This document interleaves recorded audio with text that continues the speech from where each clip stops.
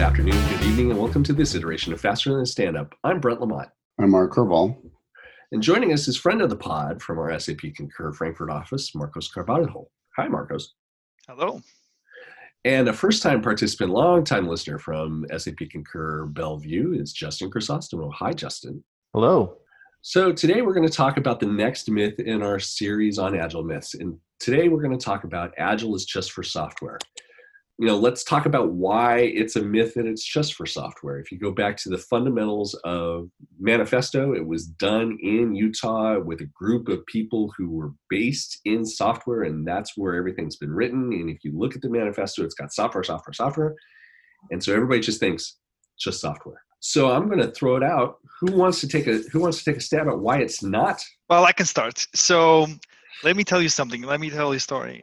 I used to work for a company that was developing a new product, totally new product. And the biggest difference was that they actually had to manage the launch of this product. They didn't have any outside, consulting companies. They didn't have any third parties helping them.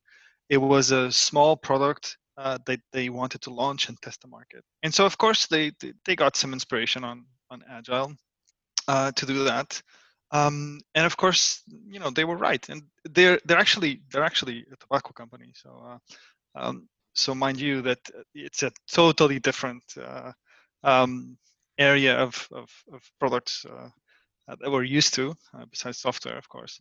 And of course, they did something which was interesting, which is they set up a core team, a very small team, to work on this. They made sure that they were located in the same place. They made sure that they used techniques that allowed them to control whatever they were doing in a way that they would iterate and improve upon what they were doing. They were showing the progress to their stakeholders. It was a really cool project, and it was interesting to see people who had absolutely no contact with Agile to try to do something like that. And I think it worked. I think it was an interesting... Justin? Yeah, I think the myth that it's only for software, the main danger with that is that most software companies have more than software that they do. They market, they sell, they have finance, they have operations teams that run through, they've got customer service and support and success. These areas thinking that only the software coders need to do Agile is one of the biggest hurdles to Agile transformations at the enterprise scale. Agreed. I mean, it's one of the things where Mark and I did a lunch and learn not that long ago, where it was someone came up to us afterwards and said, hey, how does this work for me? Because I'm in sales. And I said, well, do you have a staff? Yes. Do you meet regularly? Yeah. Do you want to know what happens sooner rather than later? Yeah. Okay. Well, how about if you meet with all of your people once a day for 15 minutes and you get to hear what's going on and how you can help them out?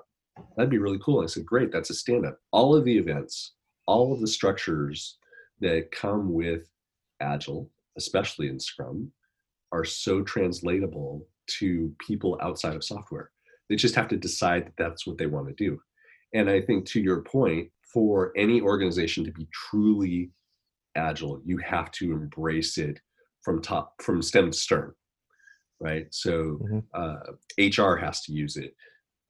And it goes back to they have to have the mindset. They don't have to do the thing. They have to have the mindset. Yeah, the question is, what's the general thing about Agile? Well, you can save yourself time and energy and money by getting partway down the road on a plan and say, this isn't working, we're going to backtrack and do something else.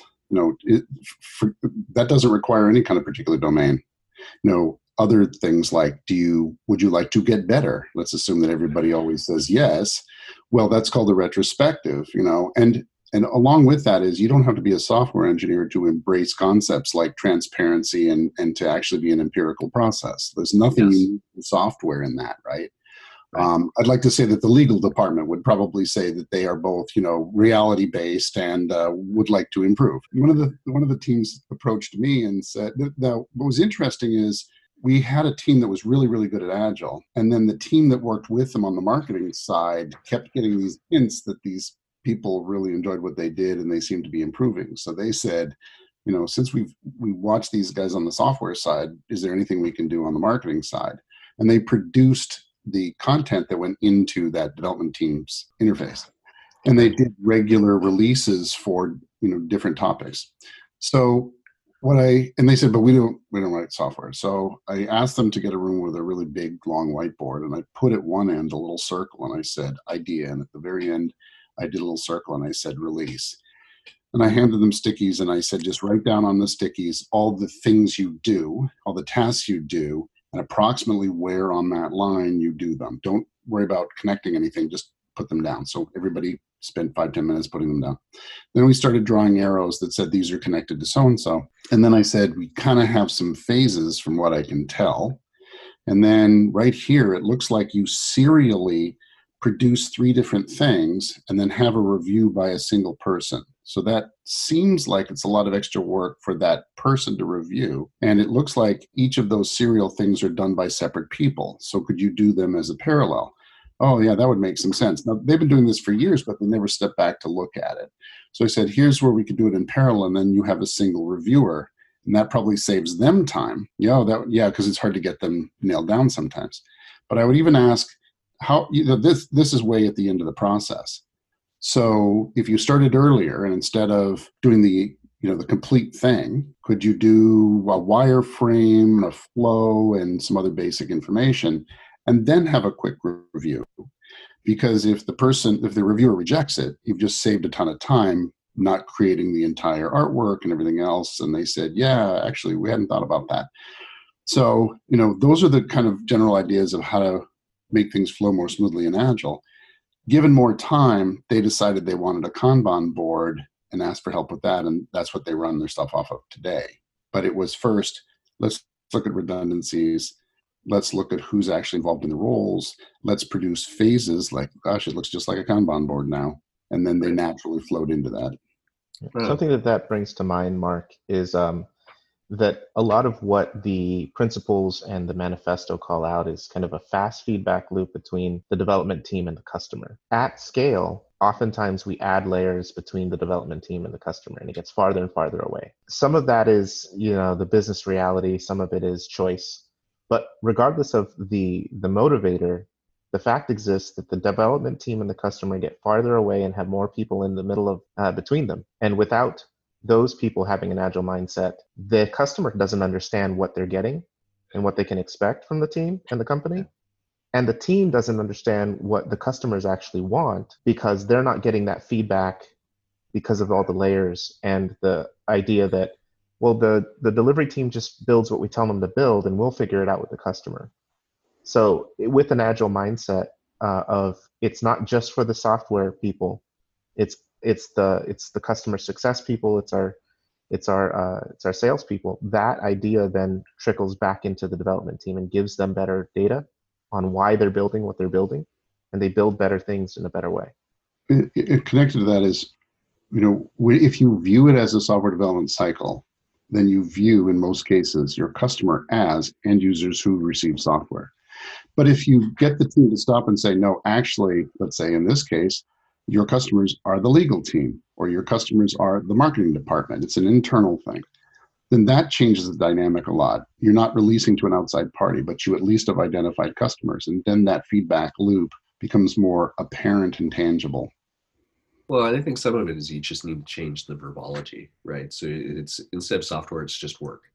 So if you say, working software, it's like, no, just work, right? Because then it takes the focus away from this piece and it turns it into the holistic. I just remember that, and you guys were talking about Kanban boards, and I just remember that all through my career, I remember many times where I encountered teams that self-organized around boards that looked very similar to Kanban boards, and this was natural. It was natural. They didn't even really understand what they were doing, but they were self-organizing to get a process, done in a way that they could, sustain it and actually work well within it. I'm just remembering. I remember a help desk where they had these columns up with their tasks that they were doing. I remember a time where I saw the sales team using this Kanban board as well, and yeah, it's interesting. I'm now remembering these things. I worked with one team where I said, I'm going to draw 4 quarters for the coming year, and I want you to just put up things that say, this is what I believe I'm going to be working on in these quarters. Then I went to the manager and I said, if everybody did that, would that be a complete set of the work? And he said, no. And I said, well, the first step is admitting you have a problem. If you have no idea what everybody's working on, and even with that, you don't think it's complete, we should probably back up and do a little bit of planning before we start figuring out how to become real agile.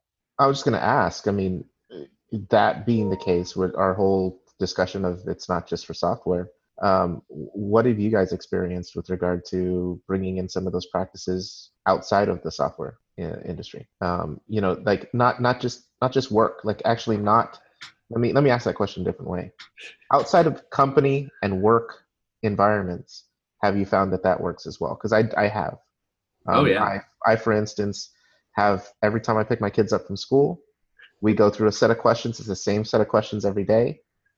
It forces them to retrospect on their day, share some information with me, and tell me if there's anything that's negatively affecting them. Oh, I did that. Yeah. I did that with my kids at the end of a school year. It was about 3 years ago where I was like, all right, so let's talk about what we did this year as a family, what we could have done better, and how we might improve upon it for next year.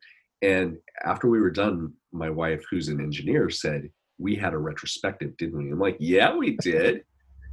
Yeah, yes, we did. It's like, oh my God, I'm bringing work home.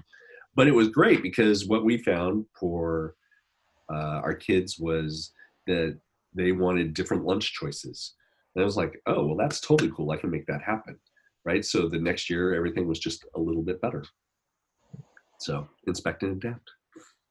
Whenever I move home or country or both, which I've done several times, I kind of do like a sprint exercise. And I kind of prepare things so that they fit into sprints. And I split the tasks with, whoever helps me or my wife. And I do it like naturally. I don't do it like very formally, but it's natural. And it's kind of, I do apply it to my own. Funny you should mention that, because when I was in college, I had 3 days to get everything done. And I wrote everything down, and I wrote down the approximate time to do it and the time to get to the various locations to do it. And I took the 3 days on a piece of paper and put all the stuff in there, rearranged it until it all fit. Like everything could be done in a day for those 3 days. And it was pretty much like a 12-hour day for 3 days. But I did everything necessary. And it was the same kind of concept, which is I'm going to estimate the size. I'm going to move things around. I'm going to find out that it works, and then I'm going to execute on this. And it worked. Right. Well, I think at the end of all of this, it's taking that mindset. And if we can take the mindset and adapt it to day to day, it should be really easy. And it's for it to translate into everything. And I think for a lot of people, once you start down the path and once you've experienced how being agile or doing agile things can help you in your work, it translates to all kinds of other spaces. So I think one other thing I wanted to add, which is one of those, this is becoming more apparent lately, which is one of those basic concepts is transparency. And based on transparency, you get real data. And based on that, it's an empirical process. So you can improve, because it's harder to improve if you're not telling the truth, right? Right. That trickles into real life as well, which is we're going to try to accomplish something, but I need everybody that's a part of this to be upfront about, can you do it? Is it possible? Does it make sense? Are you with me? That kind of thing. And that's one of those basic concepts, of that Agile brings in that isn't around any framework. Like, let's make some qualified decisions. Right. Well, and it's a perfect place for us to end, because I think we're at time. So until the next iteration, I'm Brent. I'm Mark. I'm Marcus. And I'm Justin. Until the next iteration, you can give us a rating at your podcast provider, shoot us an email at info@fasterthanstandup.com, or find us on Twitter at FasterStandup. Thanks for listening. And that was Faster Than a Standup.